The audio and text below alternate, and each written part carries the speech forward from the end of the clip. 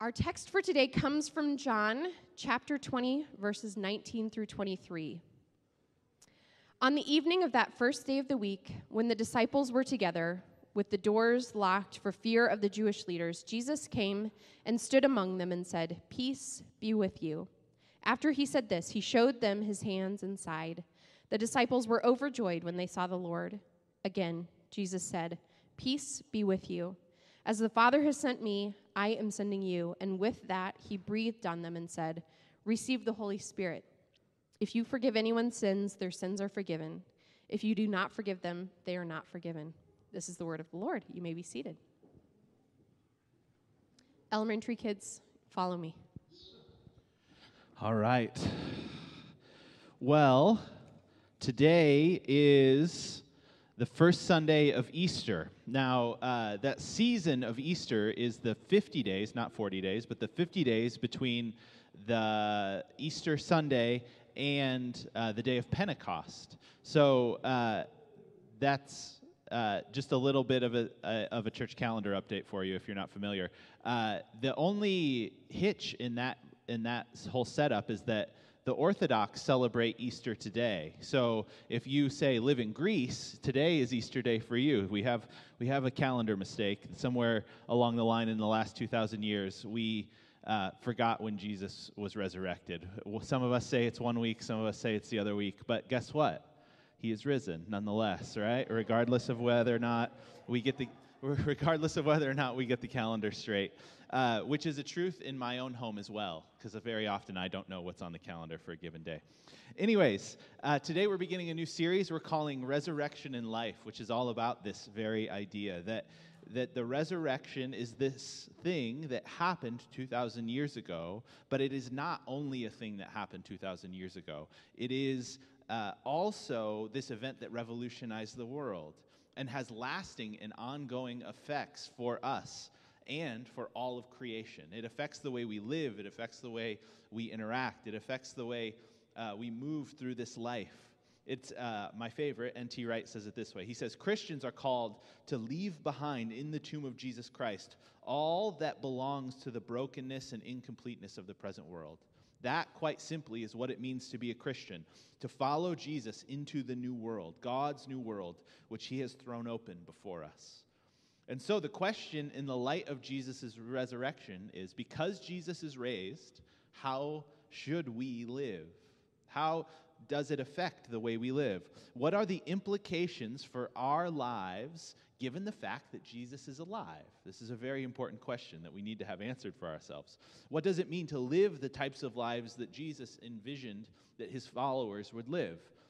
Because it's about more than simply believing some things, isn't it? Jesus paved the way, and he refers often to a kind of newness of life that he wants to spring up from the inside of us.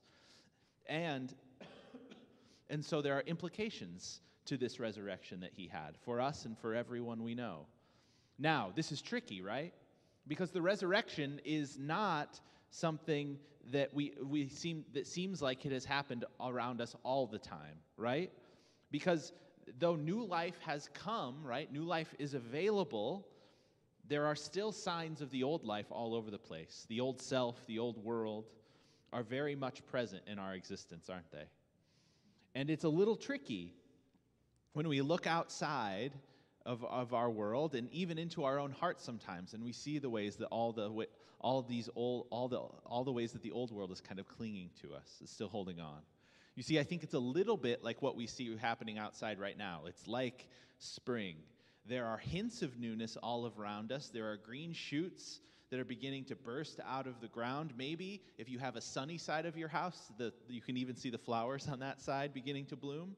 But there are still signs of winter. There are still things that are dormant. And not everything is green and lush, but we know that that's coming. And in the same way, the Apostle Paul tells us that the resurrection of Jesus is like the first fruits, or a down payment is another analogy he uses, of the resurrection life that Jesus will one day bring into full bloom when he returns. So this is the picture we get in the scriptures. And God's people, the implications then for God's people, his church, are that those of us who follow Jesus are called to begin living these new lives even though there are signs all around us of the old broken ways of the world. Because Jesus has called his people to be restorers, rebuilders, kingdom architects, if you will, bringing to life and to love the restoration of God's kingdom everywhere we go. This is the mission of God's people, to be kingdom builders. And this is what it means to live a resurrection life, to be people of restoration and renewal, to be people of reconciliation and of hope, to be people of peace and of love in a world that is in such desperate need of it. And I think that this is what Jesus was doing, to be quite honest with you, in his post-resurrection appearances to his disciples. He was trying to get through to them that something had changed and their lives needed to change based on the fact that there was a new circumstance. And that circumstance was resurrection. Jesus is going around to his disciples in all of these post-resurrection appearances, doing things and communicating things that are meant to kind of stir his disciples and awaken them to this new reality. Very often when he does this, he is bypassing locked doors, which I think is true, something he actually did, but it's also a very helpful analogy or metaphor for how Jesus so often comes to us in order to speak a word of peace and a word of hope. He so often bypasses the locked door of our hearts and of our minds. You see, when your door is locked, Jesus will still come to you. He does not bash down the door to speak words of condemnation. He comes through the locked door of our hearts and speaks words of peace, of peace. Peace in the middle of the storms of our life, peace for the journey ahead, peace in a fearful situation that maybe we're walking through, peace in the middle of a big decision. He speaks peace to those who are far off and peace to those who are near.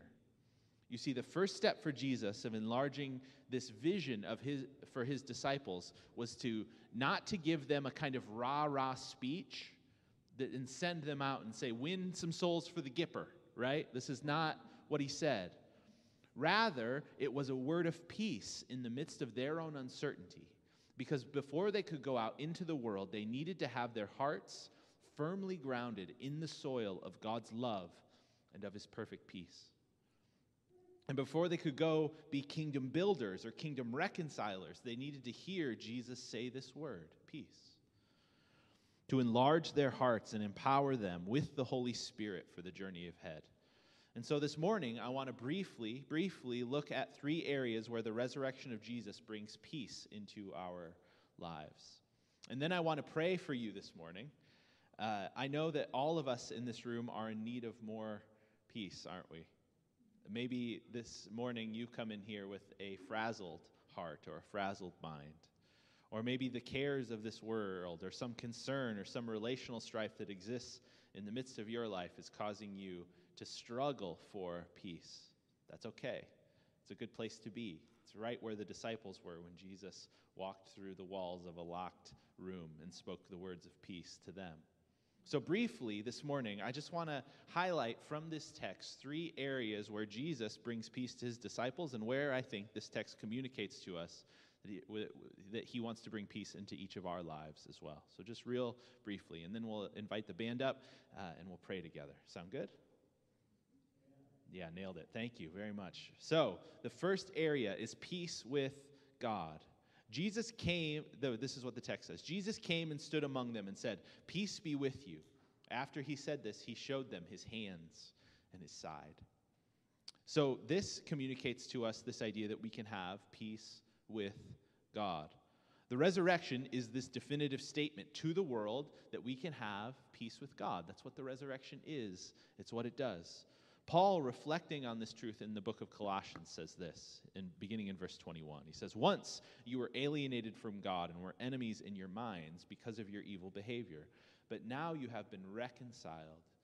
But now he has reconciled you by Christ's physical body through death to present you holy in his sight, without blemish and free from accusation. If you continue in your faith, established and firm, do not move from the hope held out in this gospel." Now, I don't think we can overlook the fact that the way Jesus illustrates the fact that he is alive, and the way that he, after communicating peace to the disciples, the way that he kind of communicates this whole idea is by showing them his wounds. That's how he communicates peace. Doesn't sound like a very peaceful thing to do, right? Like, peace be with you. Have you seen this huge scar I've got on my abdomen, right? Or something like that. Not a particularly peaceful thing. Have you ever known anybody who has a big scar and is like always trying to show it to people? And you're like, that's private information, bud. Keep it to yourself. But Jesus communicates to his disciples this peace through his wounds, which is interesting. You see, I don't think we can overlook that fact in the text. The reason we can know that we have been reconciled to God in Christ and can now stand in peace before him is not because of anything we did.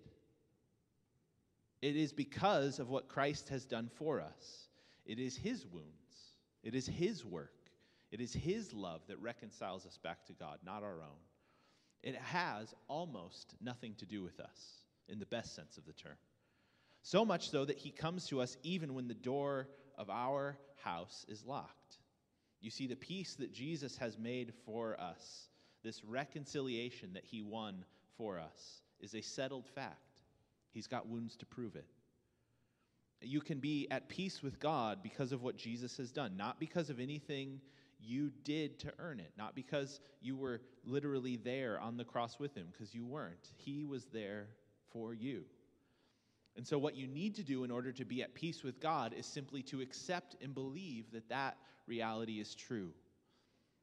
What God is doing in this passage is communicating to the disciples and sending them out here in a moment, right after this. You see, they were called to go out from this place as ambassadors or as apostles or messengers of this truth, telling the world and telling everyone that they knew that God was not angry at them. And God is not angry at you. He's not waiting to call you into the principal's office and drop some massive anvil on your head the second you do something wrong. This is not what God is like. He has done all the necessary work for you to be near him, and his wounds prove it. You can stand securely in his presence so that you can receive the gift of his grace signified by his wounds, and you can be reconciled to God. So because that we can have peace with God, we can stand firm and assured of his love for you and for me. If you have not been reconciled to God in Christ this morning, if you have not confessed your need for him, repented of your sins, and turned towards him, you can do that this morning. He loves you. He's not here in a spirit of condemnation or of fear. He's here in a spirit of love, simply offering to you the work he has done on your behalf and inviting you to a newness of life that remakes your heart and your soul. And you can step into that. All it takes is your willingness, because Christ has already done everything for you. And to have peace with God in that way is such a great peace, isn't it? To know that the ultimate thing in our life, the ultimate relationship in our life stands at peace is a beautiful thing to know. It's a beautiful thing to live into. But Jesus doesn't stop there, does he? He starts there, but he doesn't stop there. He continues to talk about other types of peace. And another peace that I think is implicitly communicated in this text is this peace within our own hearts. When Jesus speaks peace to the disciples, he is speaking peace to our own hearts. How many of you have had an unpeaceful heart at any time in the last, 15 or 20 seconds? Right? Yeah, exactly. Jesus, again, in verse 21, it says, again, Jesus said, peace be with you. Can you imagine what it must be like to be those disciples? Their hearts must have been so frazzled, so troubled. They had literally locked themselves in a room away from people out of fear. And when Jesus comes to them, he speaks peace that calms and centers them. Remember, these are the same disciples that saw Jesus in the middle of the night stand up with sleep in his eyes in a boat when the storm was blowing and say, "Peace, be still," and the waves and the wind ceased. You see, they knew that when this man speaks peace, even the winds and the waves obey. They knew it was a true word. And I can imagine the power of that word, that peace kind of streaming from his mouth and into their lives, right? You see, when the creator of all that is speaks a word of peace over your life, you can't do anything other than accept the fact that it's true. Here's the reality, though. We don't believe that it's true, do we? Very often, we don't believe that it's true, and yet here we have Jesus speaking a word of peace over his disciples and over us, and yet it is so difficult for us to live at peace in the midst of those situations, isn't it? Dallas Willard, the philosopher and spiritual writer, says this, and it always comes to my mind.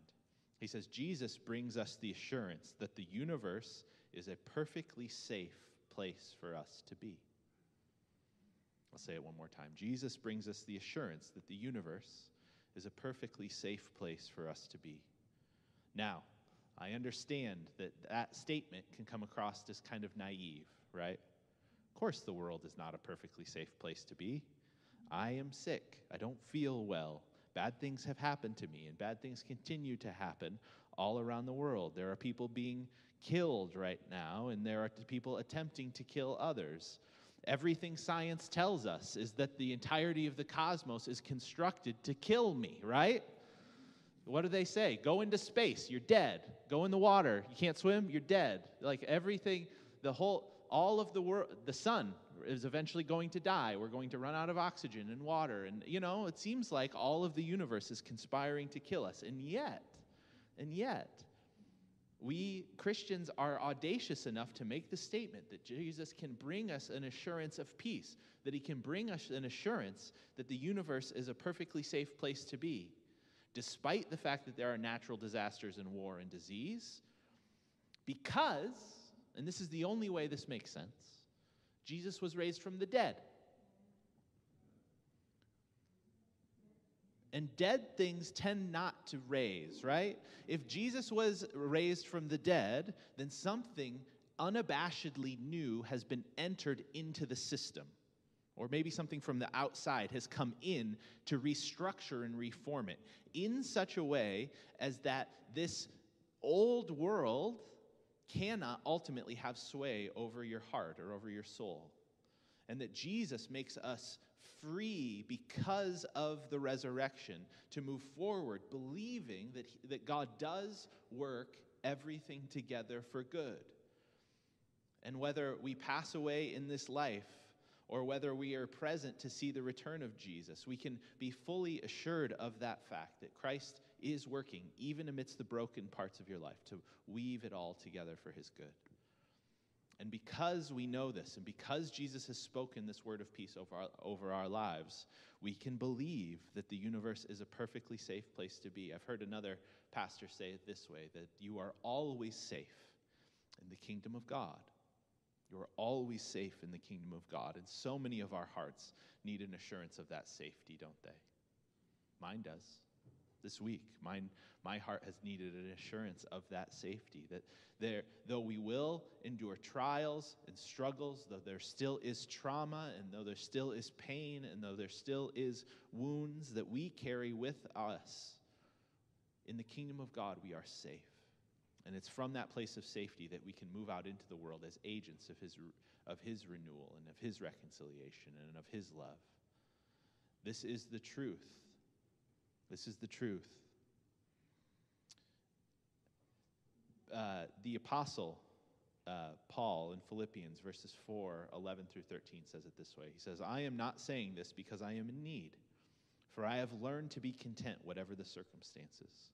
I know what it is to be in need, and I know what it is to have plenty. I have learned the secret of being content in any and every situation, whether well-fed or hungry, whether living in plenty or living in want.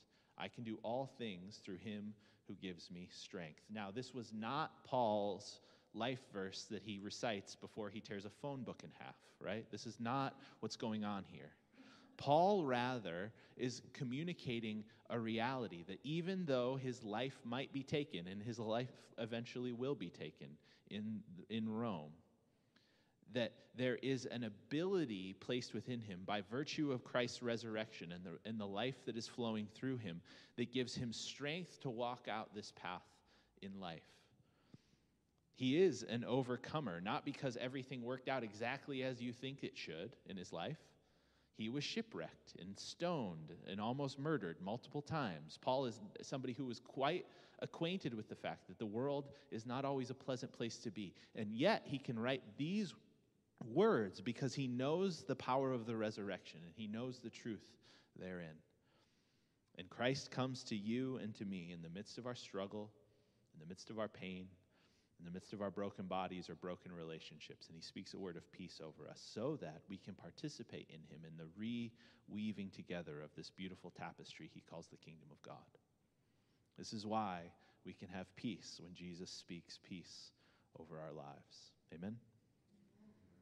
And the third thing this morning that I think Jesus expressly says in this passage is that we can have peace with other people. Jesus concludes this passage of Scripture with these words in verse 22. He says, "And with that, he breathed on them and said, 'Receive the Holy Spirit. If you forgive anyone's sins, their sins are forgiven. If you do not forgive them, they are not forgiven.'" Which is a strange verse that many people have trouble with. Now, this sounds a bit like Jesus is making a threat, right?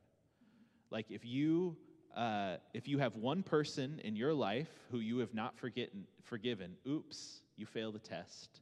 And you will not be forgiven either, right? Which is kind of contrary to everything that we read other places in the Scriptures. So there has to be something slightly different going on here. But this is what Jesus, I believe, is saying in this passage.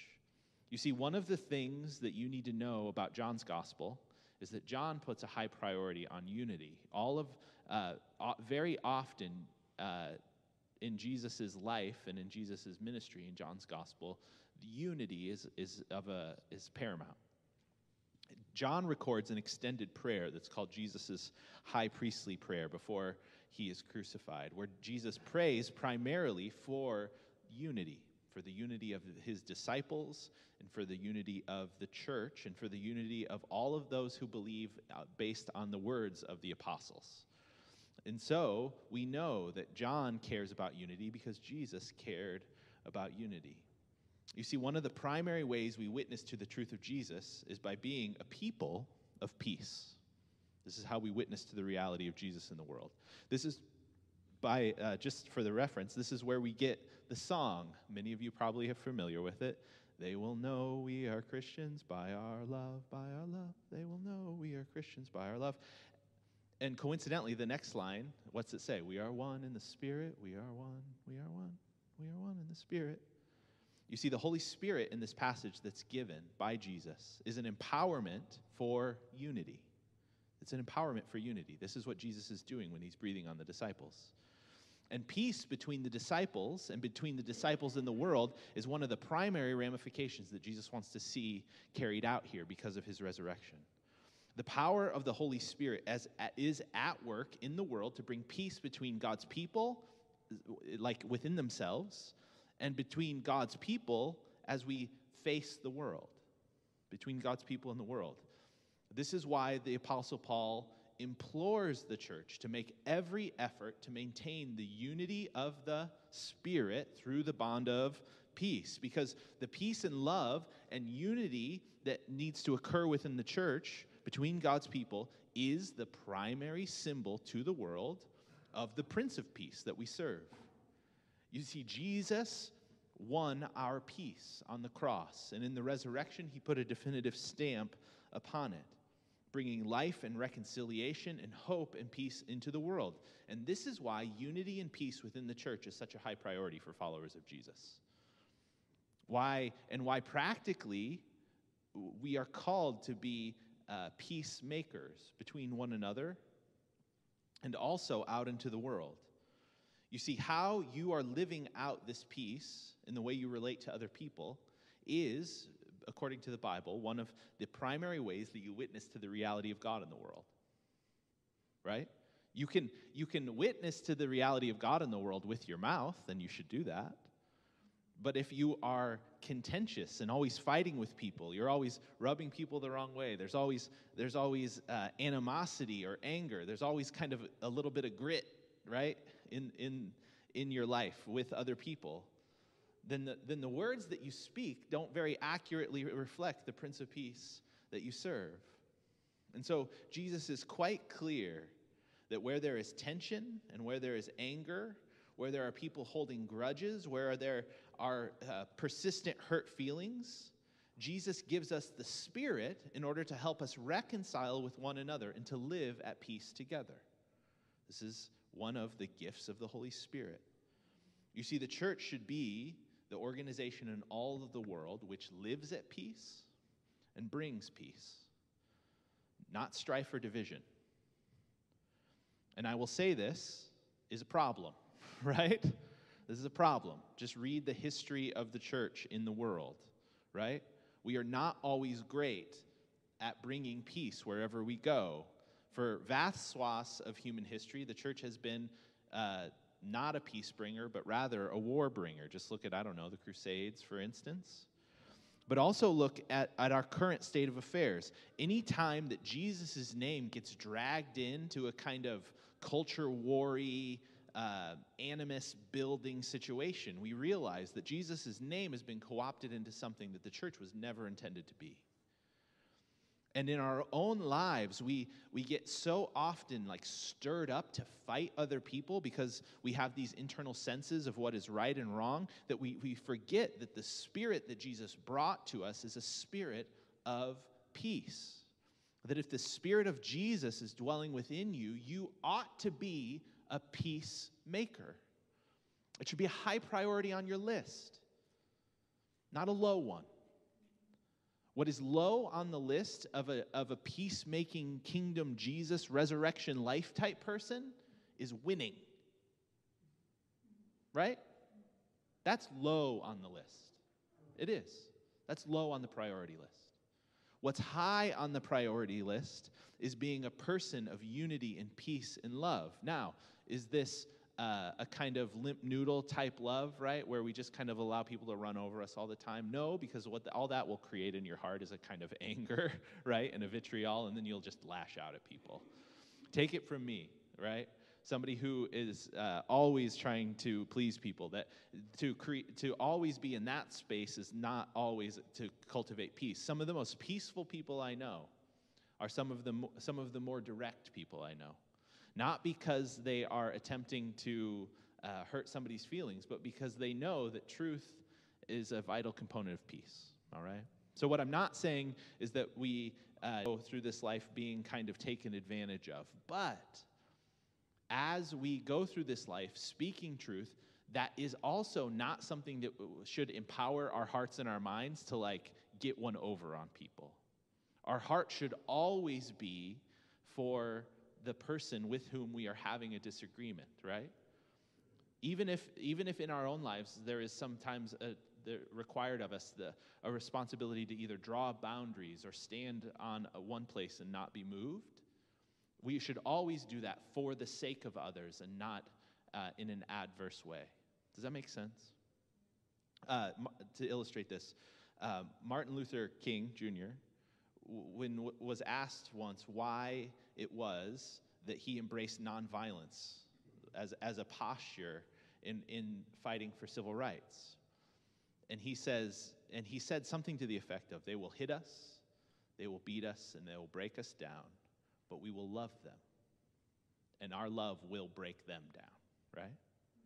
It's this idea that a posture of love, if stood firmly and if empowered by the Holy Spirit, gives us the ability to combat that in the world which is not good in a way that seeks the betterment of the other, not their subjugation or not their defeat.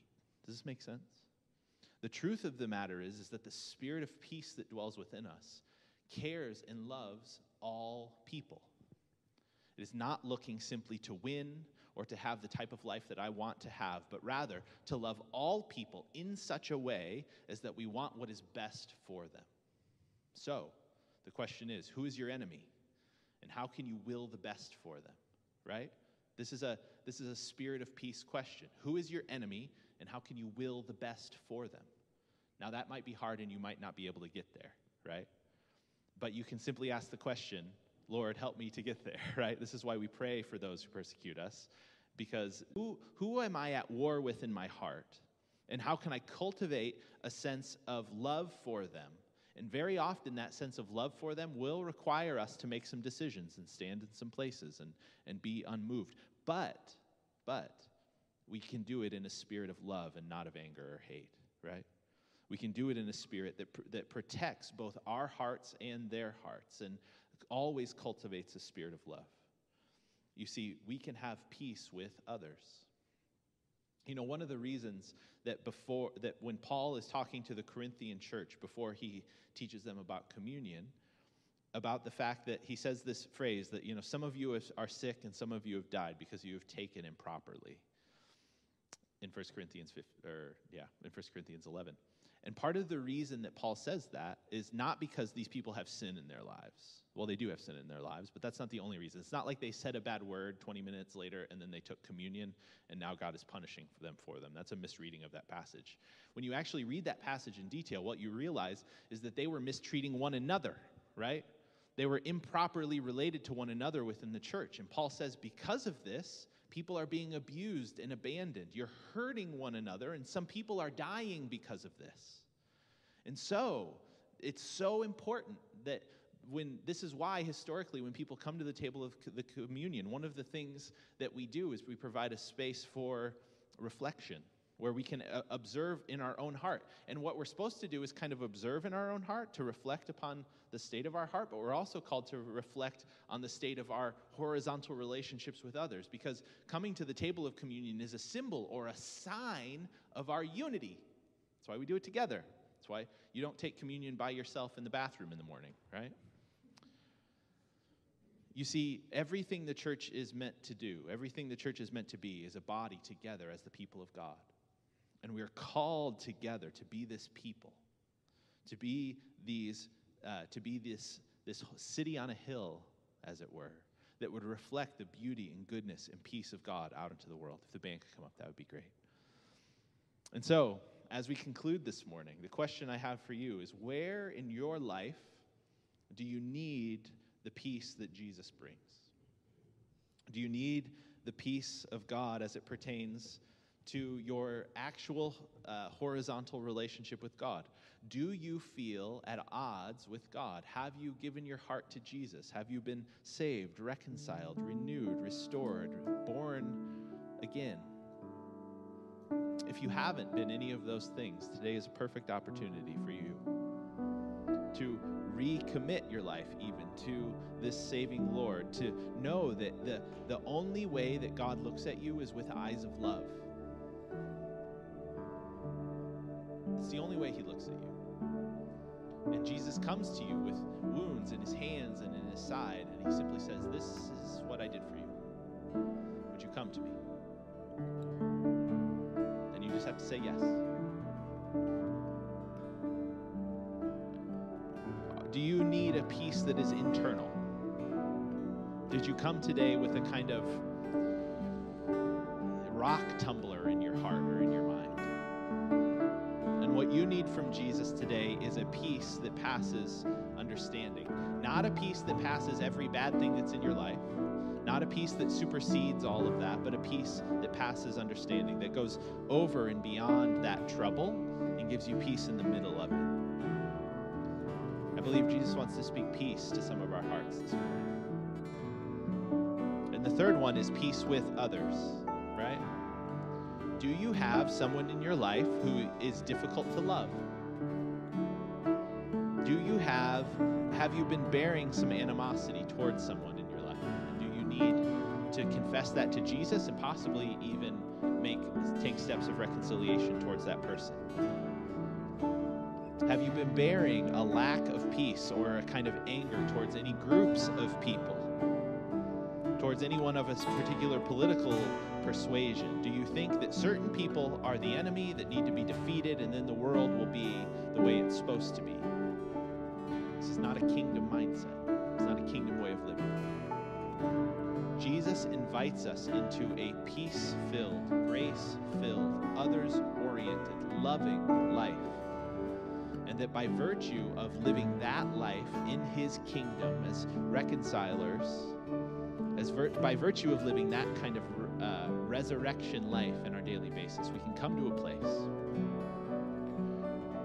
where we can have peace with God, we can have peace internally, we can have peace externally with those around us, both in our church and in our world. And this side of the resurrection, of the second coming of Jesus, this will never be perfect. We know this, right? But I do believe that this is what Jesus makes available to us. And there is a resurrection life and resurrection power made available to us to live into that this morning. So would you stand with me? And here's what we're going to do this morning. It's going to be a little different than what we usually do. I'm going to pray for us, and the band's going to continue to play after I pray. Play and pray are two hard words to say together when you're trying to talk out loud. So we're going to pray together. Yeah, you can keep playing. Sorry, I didn't. They're going to continue to play after I'm done. And I'm going to stay up here, and I want to pray for you. So after I pray, that's your formal dismissal if you want to be dismissed. But if you want to come find a place of prayer, or if you specifically would like me to pray for you, I'd love to do that this morning for any one of those areas, whether it's peace in your life, peace with others, peace with God.